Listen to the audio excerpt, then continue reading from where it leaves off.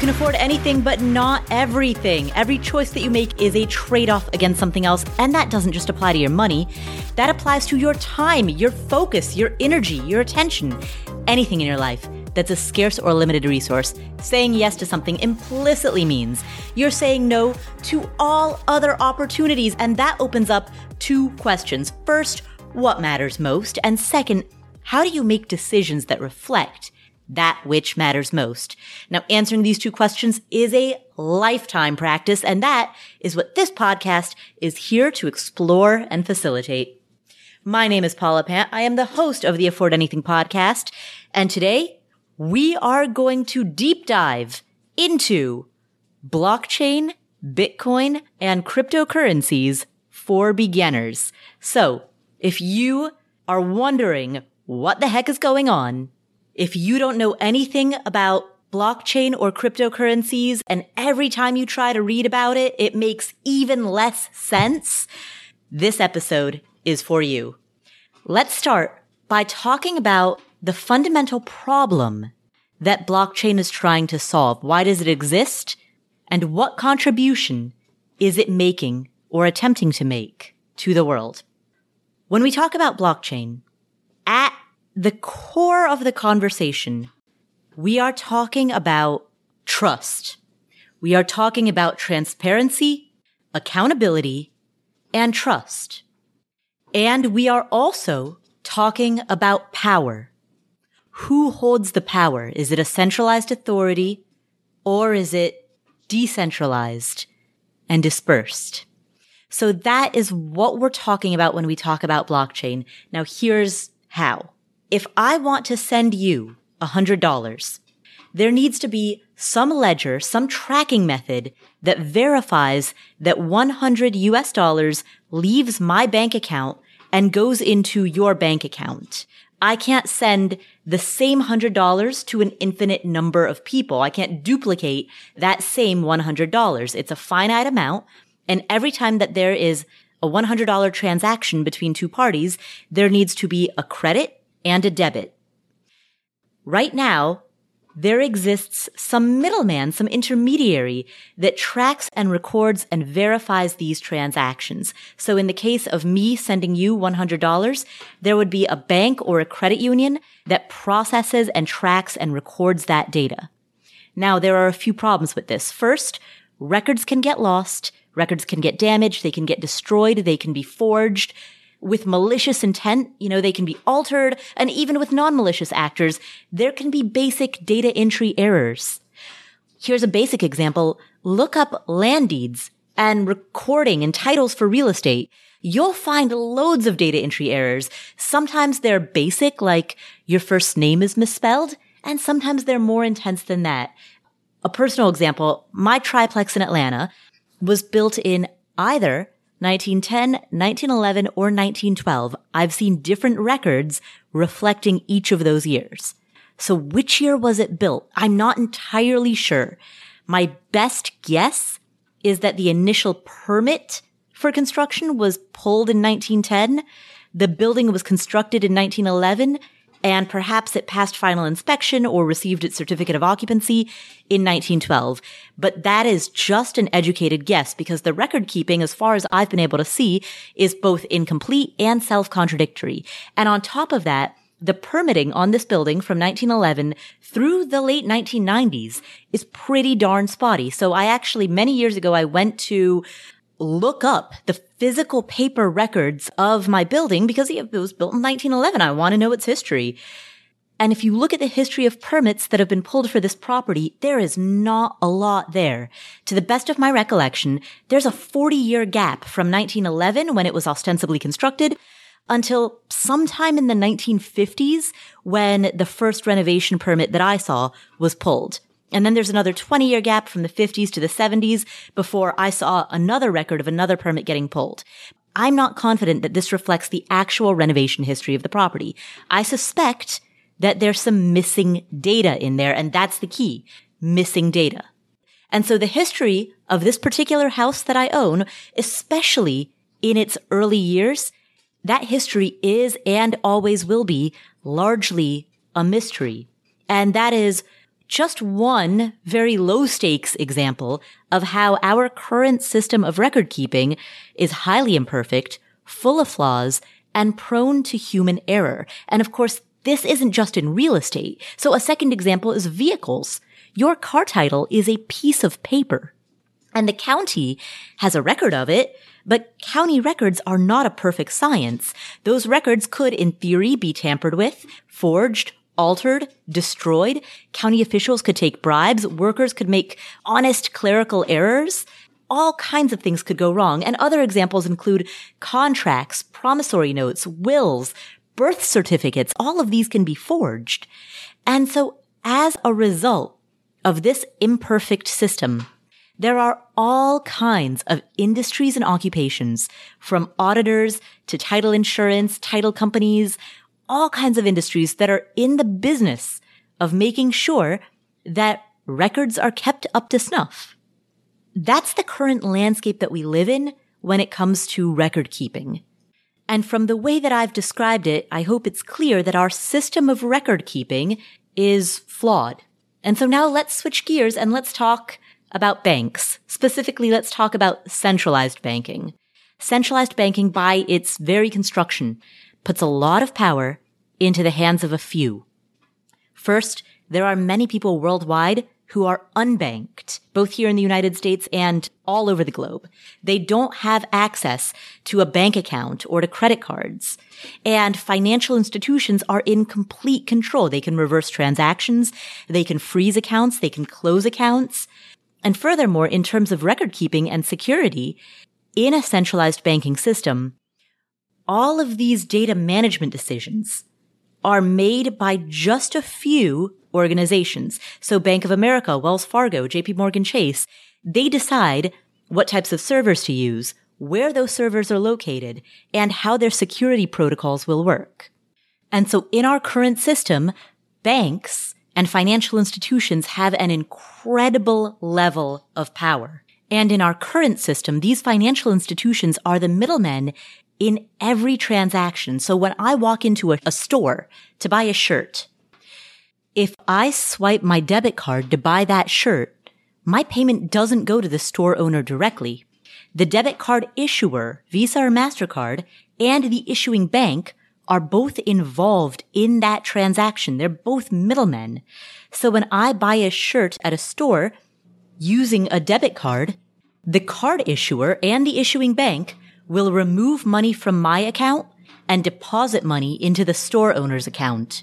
And if I use a credit card, then the financial institution behind that card, whether it's Capital One or JP Morgan Chase, that financial institution will issue me a loan via a line of credit, which is what that transaction on the credit card represents. And even if I want to pay cash for that shirt, I've got to pull that cash out of an ATM that's controlled by a major financial institution. So they are involved in the transaction no matter what.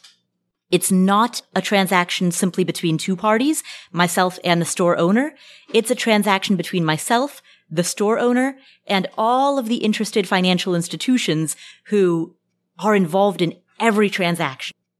Doesn't that seem a little inefficient? What if we could cut out the middlemen? And what if that meant that there would not be so much concentrated power in the hands of a few as there currently is in centralized banking? So we've talked about, at this point, zooming out, we've talked about two realities of our current system. One are the shortcomings with our current record-keeping system. The second is the centralization and the inefficiency of having major financial institutions be involved in every financial transaction. And so, with those two problems established, let's turn our attention to this new technology called blockchain. Now, blockchain, at its core, is a method of record keeping. That's all it is. You know, I know there's a lot of hype. There are all these internet memes. You see this crazy Bitcoin conference in Miami with these super kind of drugged up looking people up on the stage. The thing everyone's getting really excited about is record keeping methodology. That's what this is all about. Sounds way nerdier when you say it like that.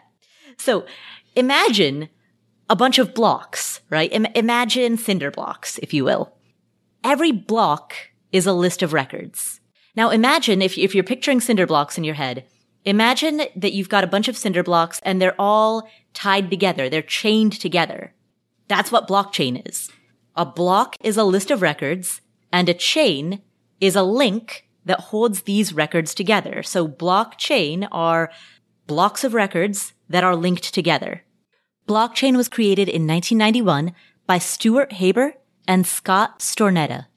They were worried about the accuracy and modifiability of records, as we've just outlined. In 1991, the internet, as we know it today, the internet was very much in its infancy, and they had the foresight to recognize that records would become more digital, and digital records can be modified, backdated, forward dated. Record keeping could be susceptible to bribes or error. And so they created blockchain. They created a digital list of records that are chained together, and they made sure that blockchain has 3 characteristics.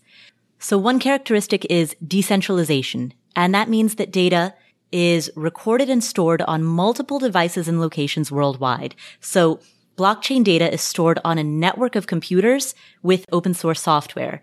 Any changes to the protocols require a consensus process that no single entity can control. So there's no one person, government, company that controls the data recording and the storage process. Now let's compare that to our current system, our current mainstream system, right? Right now, a major financial institution or a government might have its data recorded and stored on many servers. But that financial institution or that government has complete control over all of this data. They choose what servers to use. They choose where those servers are located. They choose the software and the systems that they're going to use in order to protect and manage that data. They have total authority over their data. With a decentralized format, that data is stored on this network of computers worldwide that no one can control. And that is a central defining pillar of blockchain technology. A second defining characteristic is total transparency. Transactions are recorded on a ledger that everybody can see, and that ledger is recorded on that network of computers around the world. Now, to be clear, that doesn't mean that you can look up a person's transactions. You can't use this to spy on your neighbors. You can't see that Bob Smith bought a t-shirt on Tuesday. So when I talk about transparency, I don't mean it in the privacy violating episode of Black Mirror type of context. But there is transparency in record keeping. There is a live running ledger, and that is a defining characteristic of blockchain. And then the third characteristic is immutability, meaning that the data, once it's approved, that data cannot be changed, altered, or forged. As a result, those records are secure. And so blockchain technology creates transparency, validates and secures records, and eliminates middlemen and distributes record keeping across a vast network of computers, which means the power, the data, the information isn't consolidated into the hands of a few. So to summarize, blockchain technology is a new method of digital record keeping that will revolutionize our entire world, because record keeping impacts every facet of human life, from birth certificates and death certificates to medical records, to educational records, to real estate, to insurance. Everything we do relies on our systems of record keeping. And blockchain is a major disruptor for the better. It's a major disruptor to the old ways of doing things. And I realize I'm going to sound like a complete nerd when I say this, but I mean this sincerely. The future of auditing in the next couple of decades is going to be fascinating. I mean, every industry is going to change, but that one in particular is going to be so interesting to watch. Okay, so that's blockchain technology. Now, let's move to Bitcoin. Actually, you know what? Let's do this. We're going to take a quick break to hear a word from our sponsors.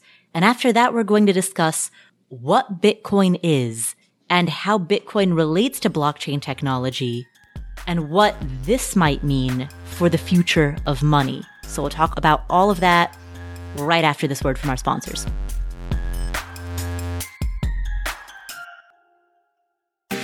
This episode is sponsored by State Farm. Are you a small business owner looking for insurance that fits your needs and budget? Look no further than State Farm. State Farm agents are not just insurance providers. They're also small business owners who live and work right here in your community. They understand the unique challenges of running and protecting a small business. When it comes to small business insurance, State Farm knows what it takes. Create a plan that fits your needs and your budget. State Farm agents are ready to help you choose personalized policies that truly understand your business.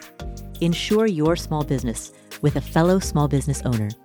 Talk to a State Farm agent today and get started on personalized small business insurance that fits your needs. Like a good neighbor, State Farm is there. Talk to your local agent today. When it comes to financial advice, you've got to trust the source. It's why you listen to this podcast. When I'm looking to upgrade my wallet, I turn to NerdWallet. Their expert team of nerds dives into the details to help you find smarter financial products. Before NerdWallet, I didn't know how to optimize what was in my wallet, so I didn't know how to optimize how to use travel rewards to pay for vacations. But now I've got a new card with more miles, and I'm getting business class upgrades, I'm getting lounge access, I'm getting all kinds of perks that I didn't even know that I was missing out on. What could future you do with more travel rewards? A hotel upgrade? Lounge access? Wherever you go next, make it happen with a smarter travel credit card. Don't wait to make smart financial decisions. Compare and find smarter credit cards, savings accounts, and more today at nerdwallet.com. NerdWallet. Finance smarter. As with all cards, credit is subject to lender approval, and terms of each credit card issuer apply. Real quick, name some super easy choices that you make. For example, when you book a flight, easy choice, avoid the middle seat. Get the window or the aisle, right? Maybe at work or at home, there are certain things that you just always outsource, like tech support or a weekly house cleaning. Easy choices. What about selling with Shopify? Shopify is the global commerce platform that helps you sell at every stage of your business, from the time that you launched to the time that you hit your first million in sales. And so whatever you're selling, whether it's tools for real estate investors or accounting workbooks or scented soap or outdoor outfits, whatever it is, Shopify helps you sell everywhere. They have both an in-person point of sale system as well as an all-in-one e-commerce platform. And it's the internet's best converting checkout. 36% better on average compared to other leading commerce platforms. They also have Shopify Magic, which is an AI-powered all-star. And you can grow your average order value with the Shopify Bundles app, where you can create and sell product bundles with ease. What I love about Shopify is that no matter how big you want to grow, whether you just started your business today or whether you've been in business for 10 years, Shopify gives you everything you need to control and take your business to the next level. They power 10% of all e-commerce in the US, and they are the force behind millions of entrepreneurs of every size, big and small, across 175 countries.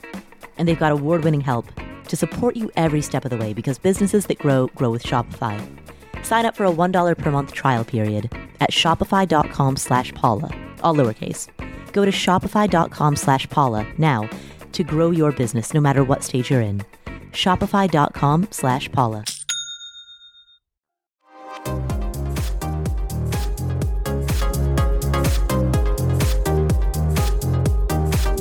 And we're back. So, what is Bitcoin and what does it mean for the future of money? Money, at its core, money is a medium of exchange. It was created because bartering would be very inefficient. And fiat currency is legal tender, it's legal money that is issued and backed by its issuing government. In the US, this is, of course, the US dollar.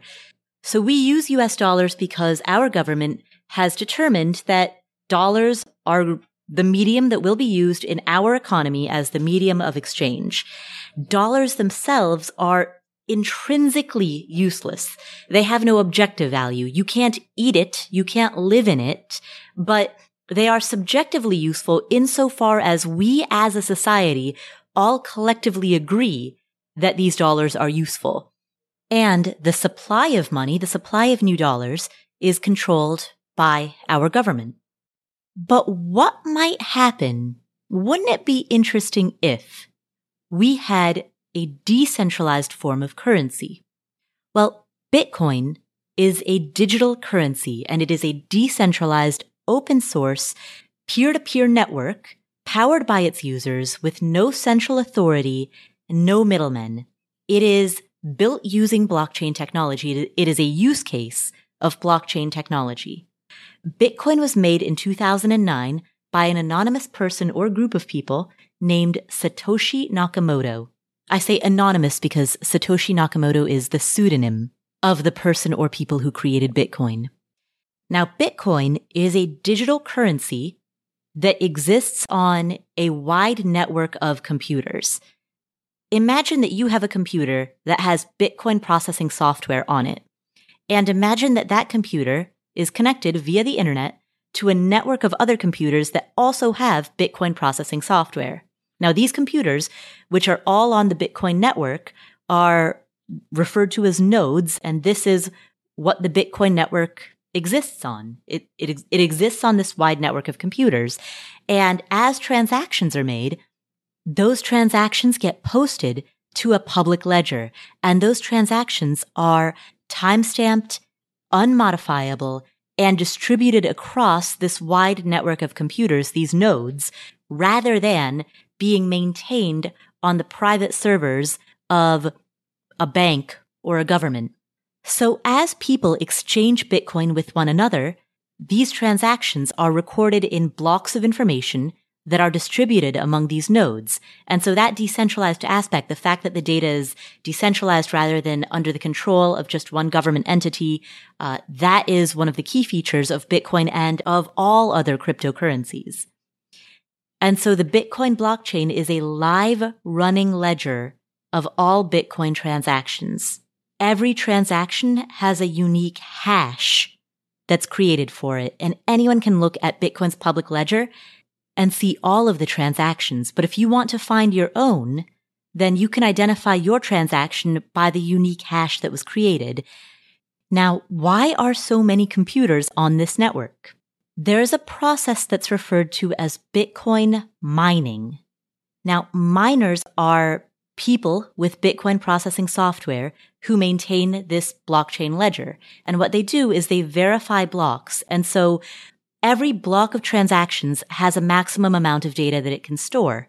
And once it's full, then it needs to be verified. And if verified, it's then broadcast to the network and linked to other blocks with a chain. And so for a new block to be accepted to the ledger, miners compete with one another using computing power in order to verify transactions. And they do this in exchange for payment. And that payment is new Bitcoin. That Bitcoin right now comes from new Bitcoins that haven't previously existed, plus transaction fees associated with making transactions. And so these rewards are incentives for miners to compete with one another and use their processing power to verify blocks of information and add those blocks to the chain. That is what Bitcoin mining is. Now, why are people investing in Bitcoin? Well, Bitcoin has a maximum supply of 21 million Bitcoin. That's the way that it was programmed. And it was programmed to mirror an inflation rate that's similar to gold.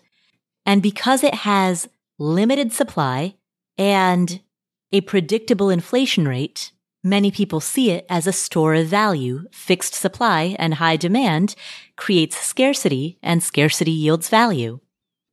Currently, there are 18 million Bitcoin in circulation, and new Bitcoin are created during the mining process. At this time, the rewards that miners receive are 6.25 Bitcoin per block, and it takes about 10 minutes to verify a block. And so what that means is that right now there are about 900 new Bitcoin that are being created every day. So the math behind this, it takes 10 minutes to mine a block, which means 6 blocks get mined per hour, times 24 hours a day. That means 144 blocks are mined every day. Multiplied by 6.25 Bitcoin per block, that means 900 new Bitcoin are entering the Bitcoin monetary supply per day.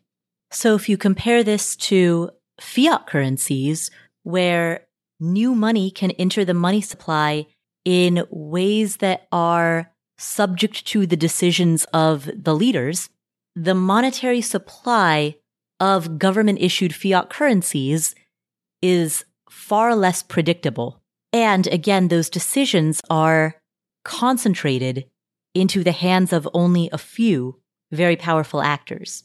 Bitcoin, by contrast, has a clear process for issuing new Bitcoin into the supply, and it also has a clear maximum.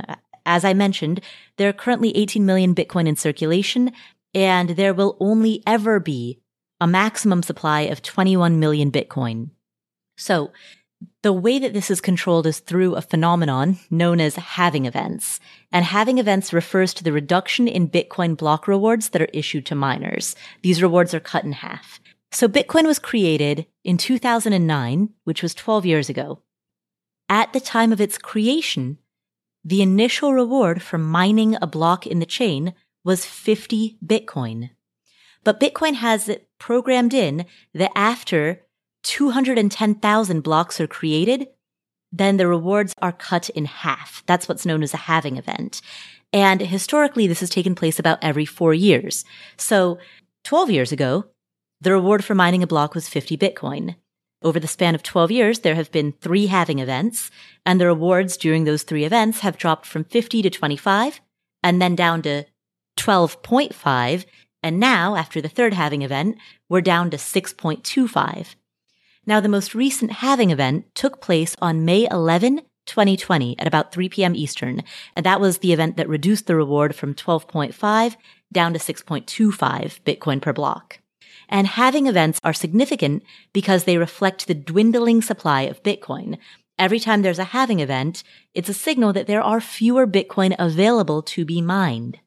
Now, Bitcoin investors and cryptocurrency investors often react to this because when supply decreases, assuming that demand either stays constant or increases, then the value rises. And so that's what we saw after the May 2020 halving event. So on the day of that halving, Bitcoin's price was 8,821.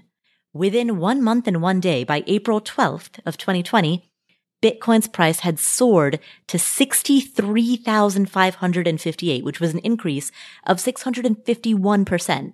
Now that was a bit too much. It later dropped. And as of the time of this recording, it's around 33,000, 34,000. It's in that ballpark as of the time that I'm recording this. But this market behavior is consistent with what happened after the first 2 halving events, which also saw an immediate massive price surge to new all-time highs, followed by a decline and then a stabilization at a new value that is still significantly higher than what it was prior to the halving. And if you think about this, this is consistent with basic supply and demand, because prior to the most recent halving, there were 1,800 Bitcoin entering the supply per day. And currently, because of the halving, there are only 900 new Bitcoin entering the monetary supply, the Bitcoin supply per day. And after the next one, which is, remember, they happen on average every 4 years. So the next one is anticipated to take place in the spring of 2024. There will be, after that one, only 450 new Bitcoin entering the supply per day. It is because of that fixed supply that many investors believe that Bitcoin is a reliable store of value. You know, the advantage of a fixed supply that caps at 21 million is that Bitcoin inflation will eventually reach 0%. And the current estimate is that the last Bitcoin will be mined in the year 2140. So, to summarize, Bitcoin is programmed in a way that new Bitcoins enter into the circulation at a fixed rate, and that rate halves in predetermined intervals over time. And by contrast, fiat currencies like the US dollar enter into the circulation not at a fixed rate that's baked into programming language, but rather by the rate that's determined by whatever leader is in charge. And the rate of the creation of new currency is not guaranteed to halve over time. And the circulation of this new currency is not directly tied to its production in the way that it is with Bitcoin miners. Instead, sometimes special interest groups are the ones who receive that newly printed fiat currency. Now, you may be wondering, if there are only 21 million Bitcoin out there, doesn't that mean it's not actually useful? Because there are 8 billion people on the planet. How can this become a worldwide form of currency if there are so few Bitcoin relative to the number of people? Well, fortunately, Bitcoin can be subdivided. So the smallest unit of Bitcoin is 1 Satoshi, otherwise known as 1 sat, and it's equal to 1/100 millionth of a Bitcoin. So 1 Bitcoin to the 8th decimal place. So the idea is that with that level of divisibility, Bitcoin will be usable for everyday transactions. Now, to be clear, I'm not making a prediction that this is how the world is going to work. I'm simply stating that it was designed and constructed in such a way that it could be, or at least it was designed and constructed in such a way that divisibility would not be the limitation that would prevent it from being used in daily transactions. Now, one of the major criticisms of Bitcoin is its environmental impact. It requires a lot of computing power for computers to compete with one another in order to verify these transactions. Mining is very energy intensive, and there are a handful of different responses and solutions for that. First of all, Bitcoin requires 707 kilowatt hours per transaction. We know that because we can measure it. It's relatively easy to measure. The measurement that we do not know is the equivalent value calculated for the banking system.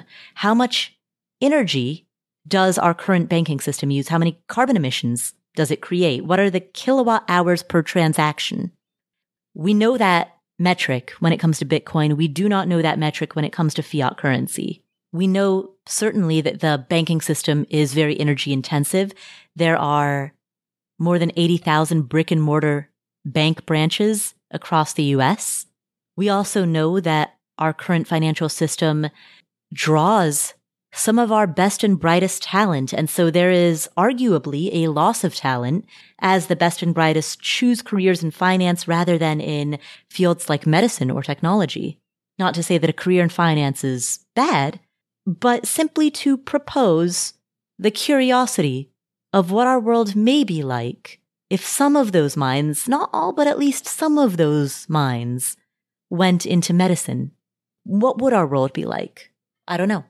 But there is at least a reasonable argument that perhaps the size, the scope, the centralization, the power that our current financial major players have might not be the healthiest setup for our long-term future. Now, we also know that Bitcoin, of course, is not the only cryptocurrency, and there are other cryptocurrencies out there that are less energy intensive. Cardano, for example, is relatively energy efficient and uses far fewer kilowatt hours per transaction. Dogecoin, which was created as a joke and championed by Elon Musk, much to the chagrin of many people in the crypto community, Dogecoin is actually among the most energy efficient. It's also a joke. But rather than fleeing away from Bitcoin and towards some of these alternative cryptocurrencies, and I'm not saying that we shouldn't do that, I'm simply stating rather than giving up on Bitcoin, one of the other considerations when it comes to thinking about the environmental impact of these use cases of blockchain technology and of cryptocurrencies is by considering the distinction between a proof of work protocol and a proof of stake protocol.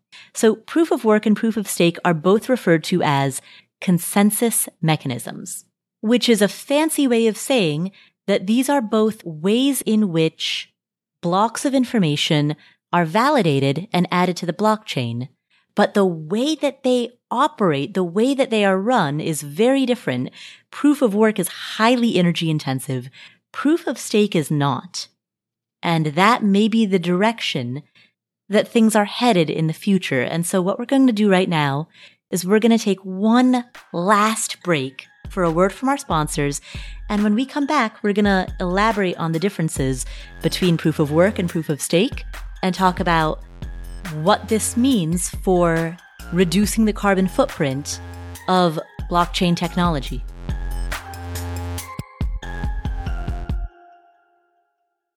Dell Tech Fest starts now. To thank you for 40 unforgettable years, Dell Technologies is celebrating with anniversary savings on their most popular tech. For a limited time only, save on select next-gen PCs like the XPS 13 Plus, where you can make the everyday easier with Windows 11. Plus, curate your dream setup with great deals on select monitors, mice, and more must-have electronics and accessories. When you shop online at Dell.com/deals, you'll have access to leading-edge technology and free shipping on everything. Again, that's Dell.com/deals. When you're hiring, it feels amazing to finally close out a job search. What if you could get rid of the search and just match? Well, you can with Indeed. Indeed is a matching and hiring platform that has more than 350 million global monthly visitors. So it helps you hire faster. And in addition to faster, 93% of employers agree that Indeed delivers the highest quality matches as compared to other job sites. Now, you can use Indeed for scheduling, screening, and messaging, so you can connect with candidates faster. And Indeed's matching engine is constantly learning from your preferences, which means the more you use it, the better it gets. The thing about hiring is, at the time that you're hiring, when I hire inside of Afford Anything, I'm hiring when we already have a lot to do, so much to do that our current team can't keep up with the workload. But hiring itself is additional workload. So hiring is just extra work that you're doing when you're already really busy. And that's why it's so important to use a powerful matching engine like Indeed, which can help you hire great talent fast. There are more than 3.5 million businesses around the globe using Indeed for that same reason. And listeners of this show will get a $75 sponsored job credit to get your jobs more visibility at Indeed.com/Paula. Just go to Indeed.com/Paula right now and support our show by saying you heard about Indeed on this podcast. Indeed.com/Paula. Terms and conditions apply. Need to hire? You need Indeed.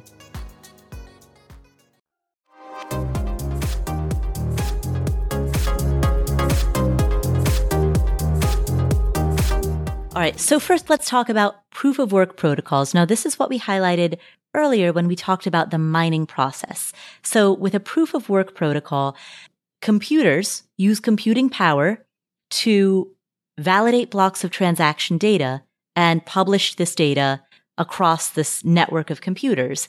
And computers have to use a lot of energy, a lot of electricity, in order to compete with each other to be the first to verify a block of data. And so you have inefficiency in the system when you have all of these computers that are trying to do the same thing, competing to be the first. So let's talk about an alternative, which is called the proof of stake protocol. Now, under this protocol, an algorithm selects which computers on the network will be the ones to validate the next block. So rather than having a bunch of computers competing to do the same thing, an algorithm is picking which computers will do it, meaning that the other computers aren't using energy to try to do that same thing.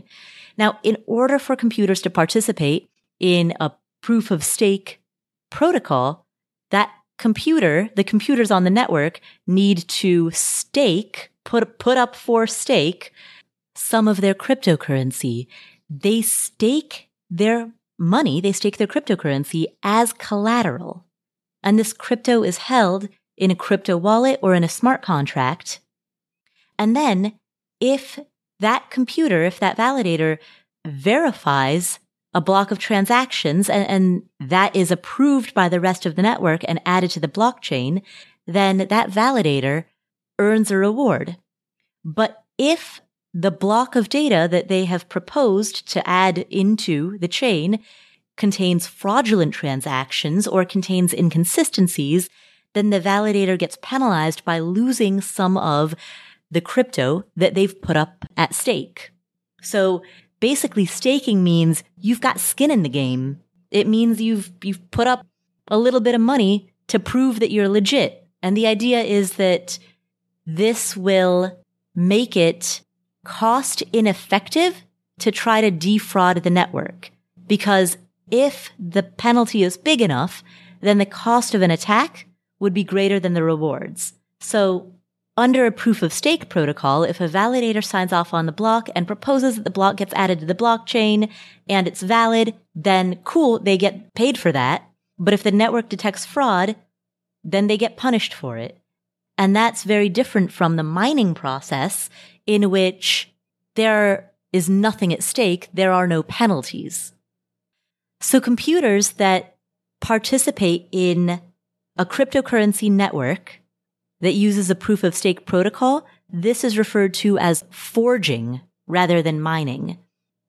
The benefits include not only the fact that it's more energy efficient, but also that the more validators that exist on the network, the more decentralized the network becomes. I mean, the same is true with mining, but again, mining is so energy intensive that it gets to the point where only a lot of computing power can do it, whereas there are lower barriers to entry to becoming a validator.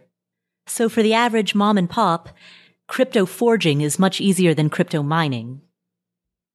Now, this discussion has come to light recently because the Ethereum network has transitioned from proof of work, mining, to proof of stake, forging.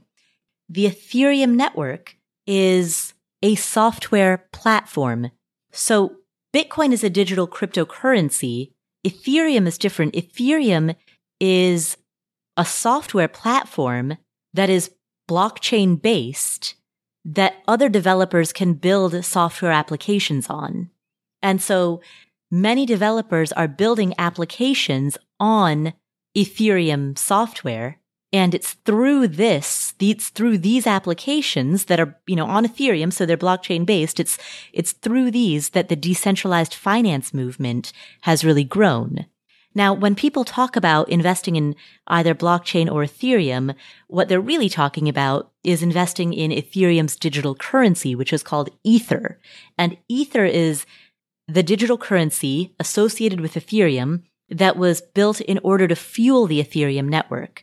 So one major difference between the two digital currencies is that Bitcoin has a fixed supply. There will only ever be 21 million Bitcoin in circulation. Ethereum does not have a fixed supply. And again, as I mentioned, Ethereum exists in order to fuel the Ethereum network. So if a developer wants to build an application on the network, then they need to pay for the computing power and they need to pay for the space required. And they would pay using the Ether currency. And so the idea that some investors have is that as Ethereum becomes more popular and as more developers start building these decentralized applications on the Ethereum network, then in theory, the value of Ether may go up. Now, Ethereum has faced and is facing some limitations. For example, previously, it's grappled with some processing power limitations. It previously could only process 15 transactions per second. And if you're trying to build something that will gain mass adoption worldwide, 15 transactions per second really isn't that much. And so Ethereum right now is going through an upgrade that will allow for the capability of tens of thousands of transactions per second once the upgrade is complete. So switching from proof of work to proof of stake is part of that upgrade. And sharding, which is a database management technique that involves subdividing large databases into smaller and faster databases and distributing these subdivided shards across a chain known as the beacon chain, which will ensure the consensus between the different shards connected to it. That practice, that subdivision, is another phase associated with the Ethereum upgrade. And so in phase 1, 64 shards will be created and connected to the beacon chain. And if it works out, if there's consensus between all of these shards, then fundamentally what that means for Ethereum is that its capacity and its processing power will be significantly improved, because this means that computers that are connected to the Ethereum network don't have to store the entire blockchain database on them. They can simply store a shard, meaning a fraction of that database. And that will improve the speed and the power of the Ethereum network. And so there are many people who are very excited about the upgrades that are being made to the Ethereum network and what that means for its viability and its future uses. You remember at the beginning of this episode, we talked about how blockchain technology can revolutionize every industry because every industry uses record keeping. Real estate, insurance, healthcare, education. Every industry keeps records, and therefore every industry could be fundamentally and forever altered by the improved record-keeping methodology that blockchain technology offers. But that can only happen when there is a software platform that allows for the creation of apps, decentralized apps. And so the fact that the Ethereum network, at the very meta level, is decentralizing itself improves the viability of app development. And that brings us back to our original conversation, which is that all of this exists. Bitcoin, Ethereum, Ether, other cryptocurrencies, like everything from Dogecoin to Cardano, all the stuff you see on Twitter, all the things you hear about in the headlines. This all exists not just for the purpose of being a meme trade, not just for the purpose of inspiring wild speculation. That has happened too. And some of the antics around cryptocurrency, particularly as reported on social media, with crypto Twitter and Cryptalk, those antics have overshadowed the technological revolution that blockchain represents and the fundamental problems in our society, problems of record keeping, transparency, accountability, over-centralization, the fundamental problems in our society that blockchain technology exists to solve. Blockchain represents a decentralized road ahead, one in which no central authority, no central bank will have the level of power and influence that they have right now. And blockchain represents a future in which our legions of companies that exist for the purpose of making sure that our records say what we think they say, our title insurance companies. Blockchain represents a future where those may seem like relics of the past, antiquated systems for an antiquated time when we as a society lacked the technology to be able to manage our own records in a decentralized, non-authoritarian system. Imagine a future in which county records aren't controlled by the county, but rather listed on a live running ledger that anyone can see.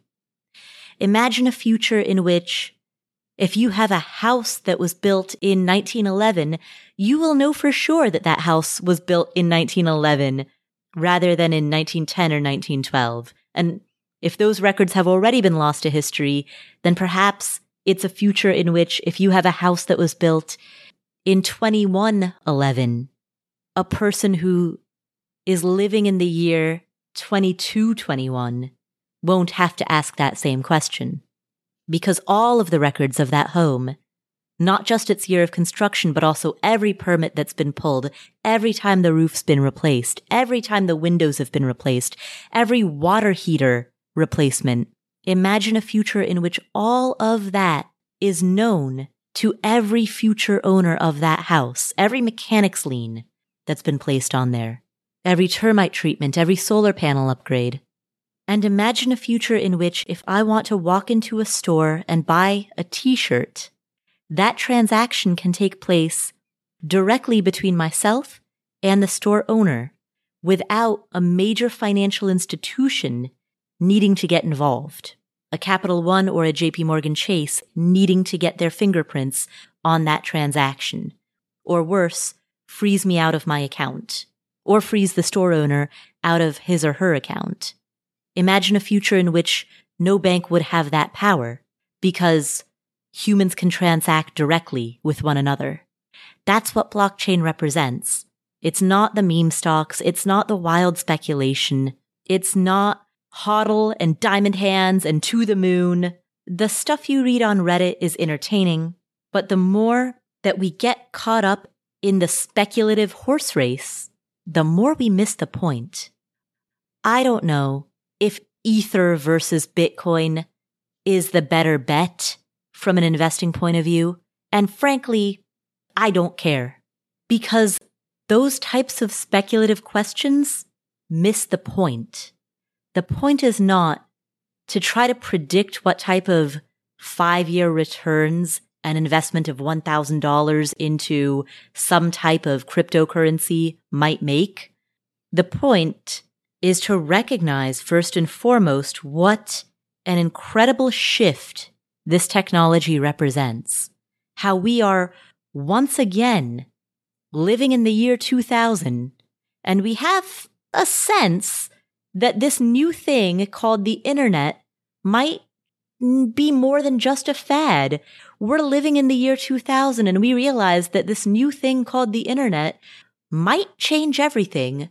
We're just not sure how. And we can't imagine how many use cases the internet will affect. I mean, sure, the internet's great for computer nerds, but could it really impact the distribution of soft drinks? Could it really impact the way that shoes are bought and sold? We're living in the year 2000 right now, and we're asking those questions. Once again, blockchain will revolutionize every industry in ways that we don't yet have the foresight to recognize. And cryptocurrencies are fun as an investor, as a speculator. They're fun in that they get us to pay attention. They encourage interest and attention into this new world. But the real story here is not about Bitcoin versus Ether versus some altcoin. The real story here is about the decentralization of banking and the decentralization of the monetary system. The real story here is that we might be pushing towards a future in which banks become obsolete. And if that sounds extreme, then perhaps sit with that for a moment. If banks are not completely obsolete, they may be reduced to a fraction of the power that they have now. And what would the world look like if that were to happen? I'm not saying it will, but it's worth asking the question. More than 1 billion people around the world are already bankless. Billions of people do not have access to a checking account, a savings account, a credit or debit card. The bottom billion in our society, they've been frozen out of banking for years, but guess what happens the minute they get a smartphone? I was born in Nepal. A lot of households in Nepal never got grid electricity. That type of infrastructure, we didn't have the wealth for it. And so a lot of households went directly from no electricity to solar. We skipped the grid entirely. And similarly, a lot of households went from no telephone communication to cell phones. Again, we didn't have the infrastructure for telephone lines and electricity lines. We didn't have the infrastructure, the hardware, to be able to adopt that intermediary step. And so household after household went from nothing to a cell phone and a solar panel. And I wonder if for the bankless, if for the people who have been frozen out of our system, they may go from nothing to Bitcoin. If that is the case, then Bitcoin represents hope. This is the Afford Anything podcast. My name is Paula Pant. If you enjoyed this episode, please share it with a friend or a family member. You can subscribe to the show notes for free at affordanything.com/show notes. Thank you so much for tuning in, and I'll catch you in the next episode.